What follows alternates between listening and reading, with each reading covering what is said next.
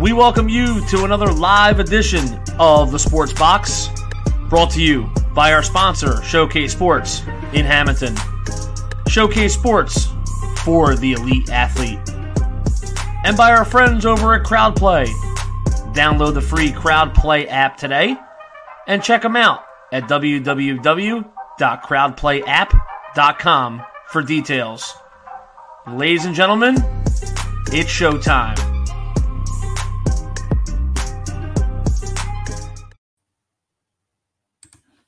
Hey everybody, welcome to a special edition of Cage My IQ. I am your host, D-Bake.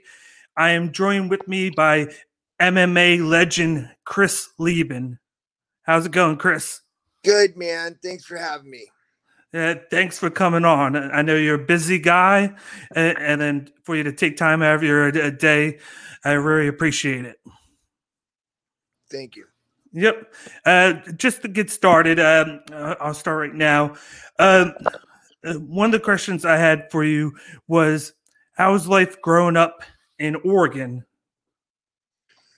Well, oh man, that's a big one. You know, I grew up on Mount Hood up until about 7th grade, and pretty much all that sucked. When I was in 7th grade, I moved to Portland. Lived downtown for a while and got into skateboarding, my friends down there. And then life was pretty good, man. Just running around the streets of Portland, staying out all night skateboarding and, having fun with the boys. I didn't spend a lot of time at home, but, my adolescent years were pretty fun, pretty good time. How much did you respect your mom? Because from what I read, she worked several jobs so she could afford everything for you guys. How was that? Well, my mom was, she's a meth head, but she was functioning, and she's single mother, raising a couple kids and my sister, which is much younger, so life was not easy on her. It was she worked her ass off. She also always had tweakers over at my house sorting through laundry at 4 a.m. So there's even today mixed emotions, which is understandable. Yeah, but another thing I read was what about the UFC intrigued you when you first saw it? I read that you saw it on TV and you just gravitated towards watching it when you were younger. Is there something that you saw back then that made you want to eventually learn MMA and join the UFC? I don't know what it was. Even my friends from middle school, would tell me that I said back then, hey, I'm going to be a UFC fighter. And, growing up just being a punk skateboarder, for some reason, also in 7th grade, I decided that I was going to start catching the bus across town to box. Looking back, none of my friends were into boxing. Nobody was. I don't know what. Maybe it was, just my older brother was an asshole. We got in fights a lot. And I, had kind of a rough childhood. So, I gravitated towards it for some reason. Started boxing in 7th and 8th grade. And then, in high school, it's a long story, but I got tripped by a jock and I was like, fuck that guy. Joined the wrestling team the next day, ended up taking this varsity spot, and then, wrestling for me is definitely it's pretty much the only reason I graduated high school at all. It was the camaraderie of the wrestling team, all that stuff. I had to stay in school to wrestle, and ultimately, by the time I was a junior or senior, I was wrestling year round. I was at a club wrestling. So after high school, a little brief stint in the military. Didn't work out exactly the way I had planned, but I got out, and I missed that. I missed that team unity and that camaraderie. And my brother called me and he said, hey man, I'm working at this car lot and Randy Couture and Matt Lindland are kicking the shit out of each other back. And I went, what? you're kidding me. I'm on my way. Obviously I was a huge UFC fan at the time. This was back in, I don't know, maybe 2001 or something like that, a long time ago. And so got there, signed up, started training the next day, and then 6 months down the road, had my first fight, man. That's pretty much how that all went down. Did you see it as some sort of release from like your everyday life? I know you said you had like mixed emotions about like with your mom, like being home and everything like that. Did you see it as like I said, like a release to where it was like a positive environment where you could go and then just do what you like to do? I mean, it's pretty common knowledge. I've had my ups and downs, outside of the cage, alcohol and drugs, getting arrested, all those sorts of things when I was young, And to be honest with you, man, if it wasn't for martial arts, if it wasn't for the camaraderie, the gym, the guys at the gym, I think that's what kept me alive, kept me out of jail, kept me from getting too fucked up on drugs or going to the harder ones, gave me something, I remember, my first fight, training, like, all right, I'm not going to drink for a week, I'm not going to drink for a week or party because I'm going to win this thing, and then I told every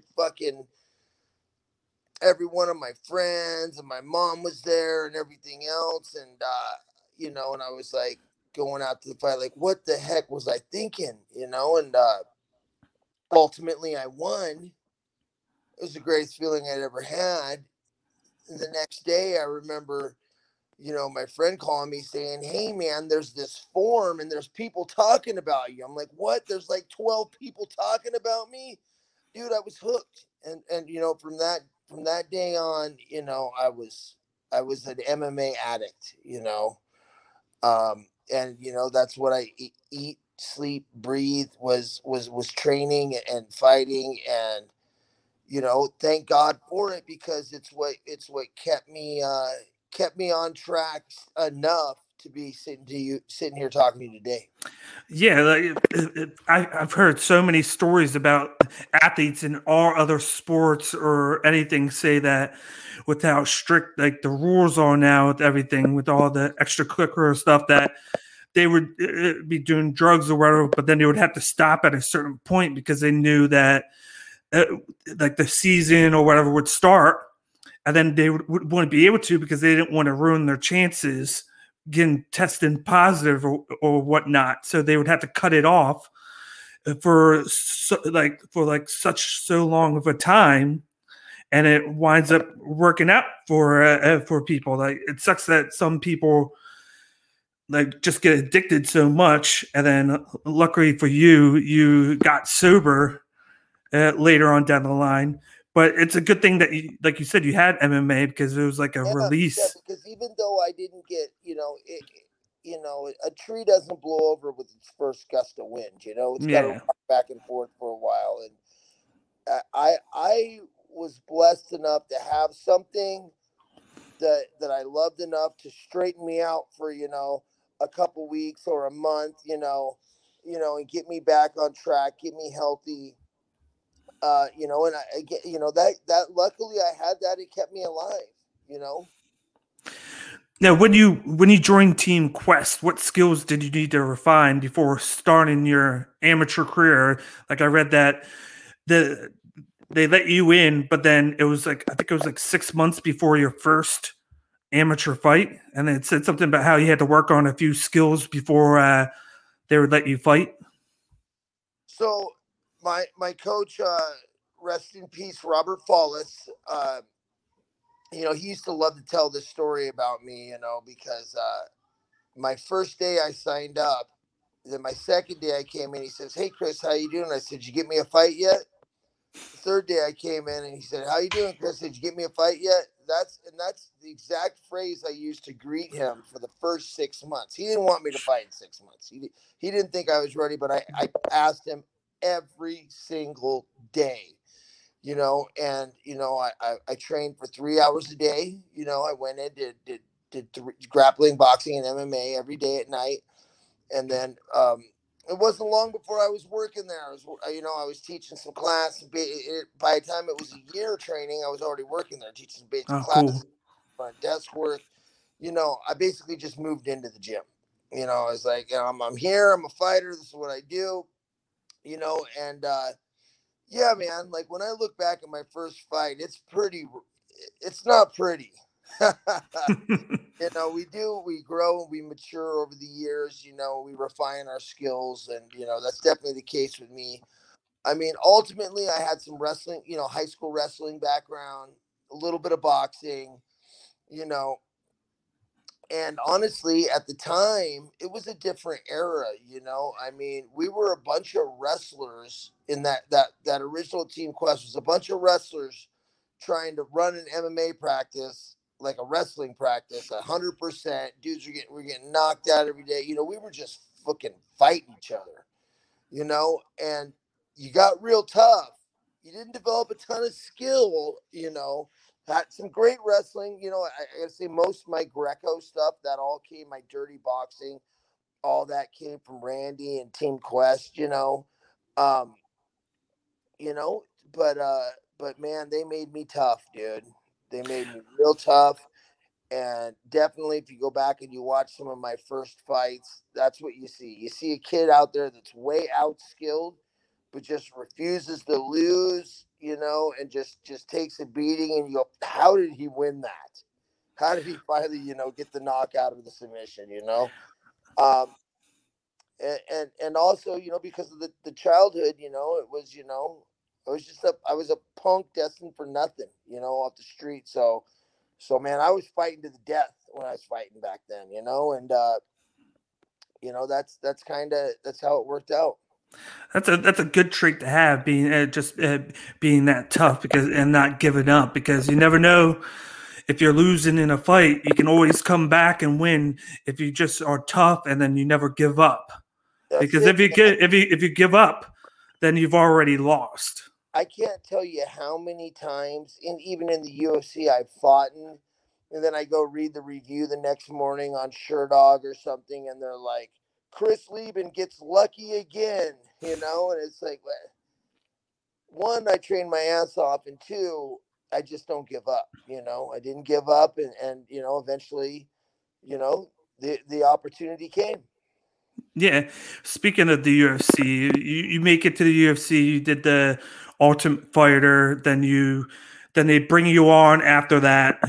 You had that fight on the finale, and then they give you a contract, and then you have a pretty nice career. What is your favorite fight in the UFC? Man, that's always a tough question because, at the time, every fight is your biggest fight, you know, um, after I got that contract, my next fight was Patrick Cote, who had just fought and just dropped Tito, before he fought me, and we had a war. That at the time was an epic fight, Obviously, I had that opportunity to fight my hero Vanderlei Silva, scared to death. I took that fight. I thought for sure I was going to lose, but I grew up. I used to walk across, catch the bus across town to go to this old Japanese toy store where I could rent these bootleg prides and watch Vanderlei fight. Even Oh, before nice. that Team Quest, I was doing that. So it was an honor to fight him. Obviously Terry Martin basically had knocked me out on my feet. You know what I mean? So and I was able to come back and win there. Everybody quotes my Akiyama fight. Yeah, I was gonna say everybody raves about that one because I believe that's the one right after Silva. I believe it was where you took it on short notice. Yeah, I fought Aaron Simpson, who was undefeated at the time. Um, Ended up winning, beat him, and then fought Akiyama 2 weeks later. So that was pretty good. And I mean, honestly, the Akiyama fight. I tell you a funny story. After the fight, walking back, I looked over at my coach Burton Richardson. I said, "What was that? About halfway through the second round?" And he's like, "No, man, there was like 10 seconds left in the third." but I was so rocked, I didn't even remember the third round at all. And you could see about halfway through the second round, I got hit with something and basically went into autopilot at that point. Yeah. Yeah, that was a great one. I just watched it earlier today, and I'm like, geez, how did he win that one? Because, like you said, like you didn't know, like you were like it was the third round. You were just thinking it was the second round, and you could kind of tell. But for you to still pull it off was amazing. Thank you. Yeah. But then you had your career, then you leave the UFC. How grateful are you that when you signed with Bellator that they caught the condition that you had at that time before it could possibly get worse? Well, it saved my life. They say a lot of people with that condition, they never catch it. And honestly, I was, there was a good likelihood that I was going to die from that. I think my ejection fraction on my heart was at like 14%. The doctors couldn't even believe I was walking around. So I really could have, died at any time. It was only a matter of time. Luckily, that was a big influence, though, to help me get clean and sober, change my lifestyle, which I did. And then, ultimately, several years we kept going back to the cardiologist, and it continued to get better. So thank God for that. It's crazy to hear all these stories now of these guys either getting traded or just signing with another company and then having these physicals and then finding this out. Like that's why it's great for people to get physicals, because you never know when you can catch something like this that could save your life. Absolutely. But you retire, like you stayed retired after that, and then I think flash forward like 5 or 6 years later, you go to compete in the BKFC. What led to you coming out of retirement to compete for bare knuckle? Well, so what happened was, I started sobering up and training and working on getting sober before I signed with Bellator. I retired from the UFC. My last fights didn't work out the way I want them to because my battles in the cage or outside of the cage were just getting too intense for me to keep up with. I wasn't able to quit in time for the fights and everything else. And, ultimately, I started sobering up and training hard. Next thing I know, I'm beating up all 20-year-olds in the gym. I'm like, fuck, man, I'm performing better than I ever have. I got a clear head. Of course, I kept turning white and having to lay down. My coach kept thinking I was going to pass out and make me lay down because that was my bad heart, but I didn't know it at the time. I thought I was just getting old, Yeah. So, then I was like, well, fuck, I'm going to try to fight. Signed that contract with Bellator. Went to the doctor. They told me you'll never fight again. They told me we need to put a vehibulator, inside your body. You can't do jiu-jitsu with it. I told them to fuck themselves and did jiu-jitsu every single day after that. And just didn't put any of the bad stuff in my body, started eating organic, moved next to the beach, changed everybody I hang out with, got clean and sober. And I kept going back for those next couple of years to the cardiologist and like, well, your ejection fraction's great. It's not at 14%. You don't need a new heart anymore, but you need a pacemaker. Well, guess what? You don't even need a pacemaker anymore. This is great, but you still can't do physical activity, and I didn't tell him I'm working out every day, and then, continued back to the point where she goes, well, this, I don't know what's going on. This is a miracle. Your heart is at, basically what we consider the low end of normal now. And she said that to me. And remember my old lady was sitting next to me. And I said, well, if that's the case, would you consider me healthy to fight? And she goes, you can do anything a healthy adult can do. It was like the next day the BKFC called me. It's funny how those things work out. Yeah. That's crazy though. And I was like, at first I was like, nah, man, if I'm going to fight, I'm going to do MMA, and I'd heard a little bit about, this was like show 2. So I had heard a little bit about the company and how everybody was hyped on it, but I didn't know that much. Then I got on YouTube that night and started watching it, and I was like, oh my God, this sport was made for me. I mean, it's a small ring, there's nowhere to run, you're just slugging it out. It's brilliant, it's super entertaining, so I called him back and I said, hey, I changed my mind. What it sounds like happened was because you're eating healthy and then still training, you're keeping yourself active, and then had you probably just like ate healthy and not trained like you did, you might have not gotten to that point that fast. I think you training still while eating healthy kind of helped out because you kept your body. So I mean, there's probably a little bit of risk involved, Yeah. Barrett Yoshida, my jiu-jitsu coach. I mean, when I first came back, and they made me at the gym sign a waiver that if I died, it wasn't their fault, and then my coach, I do a round or two, and he'd look at me and he'd tell me, hey, go sit this one out, because I started getting too pale. And that's the way that first year went, man. And I think doctors, they don't want to be liable, so they can't tell you to take those kind of risks, even if that's what does make you healthy, Mm-hmm. And then now you're still here sitting, and then you had a few fights in the PKFC, so obviously it worked out good for you. Yeah, life is crazy, man. I'm sober. I had 3 first-round knockouts and 1 5-round war.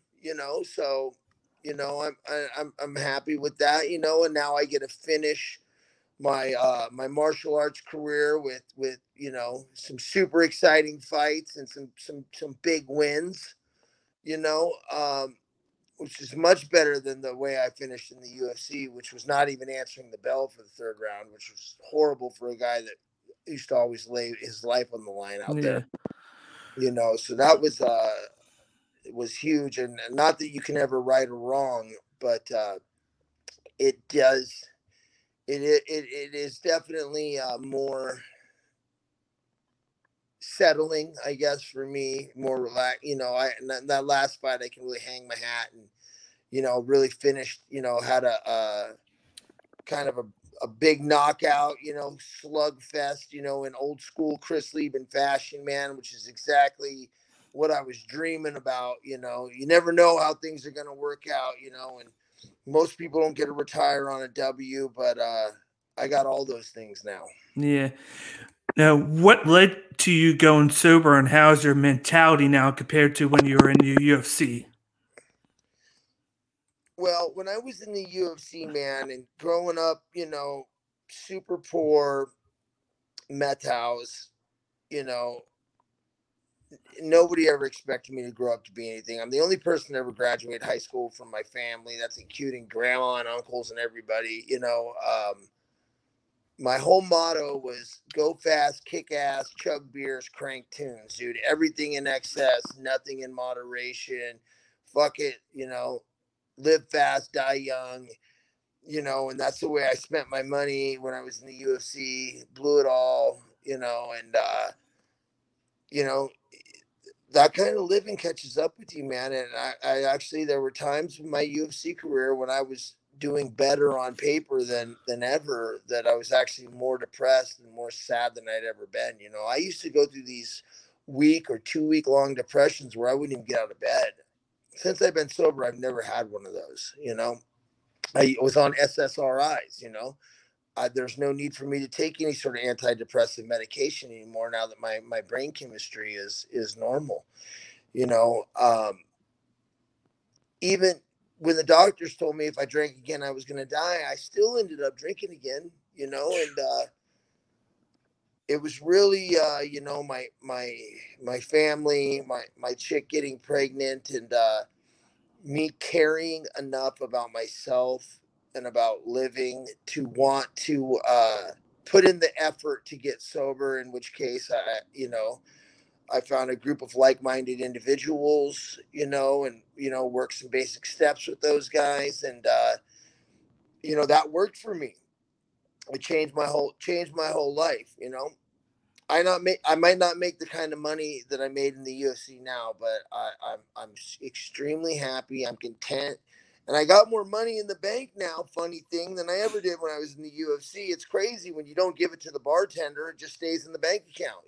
So man, I I can't the blessings and the rewards that have been given to me are just I can't even put words to them. Yeah, that's something money can't buy. That's But it. one of the two questions I have left to ask you is what led to you going to Herb Dean and learning how to referee? I read that you went to his referee school, I believe it is, I did. learned how to ref, and then I you're did. licensed in, was it California? Yeah, so I'm a referee and a judge in California for CAMO, California Amateur Martial Arts Organization. Eventually I would like to work for CSAC, and do Bellator, UFC, BKFC, Combates, all these bigger shows, these pro shows. That's my goal. Multiple reasons I decided to do that. I've always wanted to do it. I think that somebody that fought their whole life might make a good, referee. When a guy's had enough, when a guy's still in the fight, those sort of things. At the time, I wasn't allowed to fight, and it kept me around my people, around in the game, in the fight game. I was driving somewhere in California every weekend, talking to fighters and coaches and corners and reffing and judging and being a part of the sport that I love. And now having been fighting and reffing and judging, I respect it even more, man. It is a difficult job. I thought I didn't think it would be nearly as hard as it is. Even somebody with all the fights that I've cornered, I take it like I said, I take it very seriously. I love doing it. Number one is, trying to keep those fighters safe, but you want to keep them safe, but you want to give them every chance possible. Calls have to be made. The refs take a lot of crap, man. They got to make split-second calls, with lives on the line type decisions, and so, hopefully once California opens back up, I can get right back to doing that, man. I miss it. How's the preparation? Well, I mean, honestly, for the course, it was the course was extremely difficult. And I think out of everybody that signed up for Herb's course, I may have been the only one to pass that out of that group. I know that Big John is extremely strict too. I saw him at a function, and as soon as he knew I'd become a referee, and he immediately started grilling me. So that so here's the situation. What do you do? And I like that about it. They're always we're all always grilling each other, questioning each other. How can I have improved? How can I have done better? So ultimately, you got to study. You got to know the up to date rules. You have to be able to pass the course. Another part that a lot of people mess up on is there's a part where you have to you have to be able to show them every jiu-jitsu move, and you also have to be able to point out where you would apply pressure to stop the move. Like, for example, if somebody's in a heel hook and they're not letting go, how do I save the guy from losing his ACL on bottom? Well, you don't grab the ankle, right? You got to keep the guy from leaning back on the heel hook. So you're going to grab the back of his head and keep him sitting up, which is difficult, because you're in charge of a lot as a referee, and as a judge, we had to continually watch tape. Was that a 10-8 round or a 10-9 round? You scored a 10-8. Why? Give me 3 reasons that's a 10-8 round. Where's the foul? Do you DQ him? Do you take a point? Do you give him a warning? Why? There's a lot to it. So It's both studying and then also a lot of on the job training. Now, the last thing I wanted to ask you before I let you go, how is it being a father now?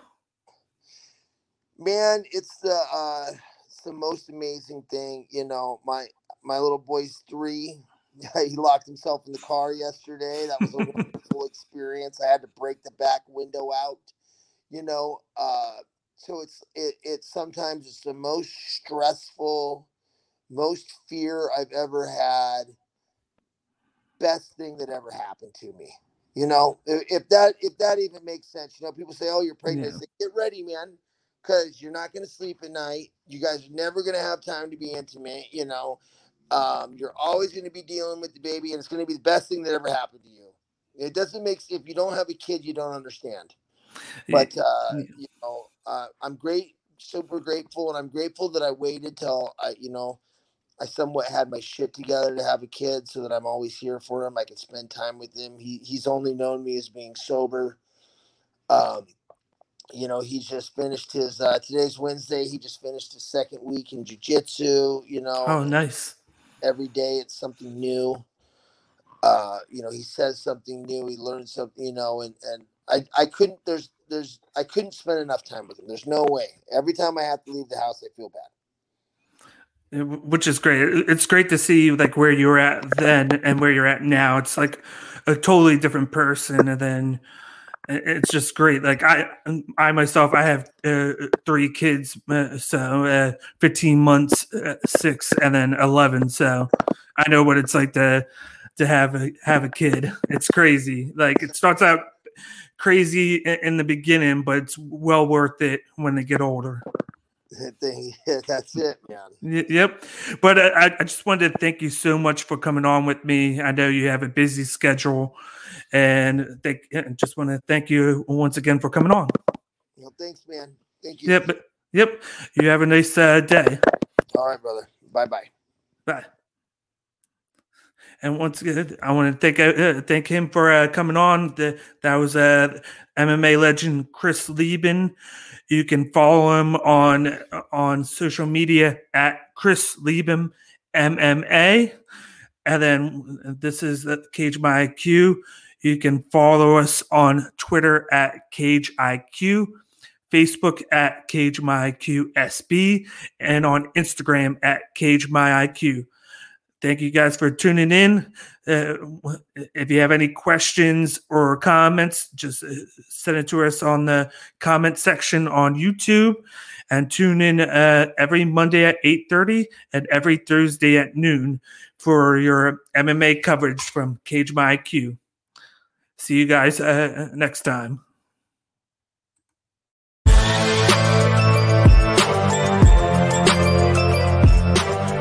Thank you for watching this episode of Cage My IQ on the Sports Box. Please remember to follow us on all of our social media outlets. On Facebook at Sportsbox Show, Twitter at Sportsbox Show, Instagram at The Sportsbox Show. Find us on YouTube and join Outside the Box, our Facebook sports discussion group. The Sports Box is brought to you by our sponsor, Showcase Sports in Hamilton. Showcase Sports for the elite athlete. And also our friends over at CrowdPlay. Download the free CrowdPlay app today and use promo code THEBOX at sign up for 10 free points. Thank you for joining us.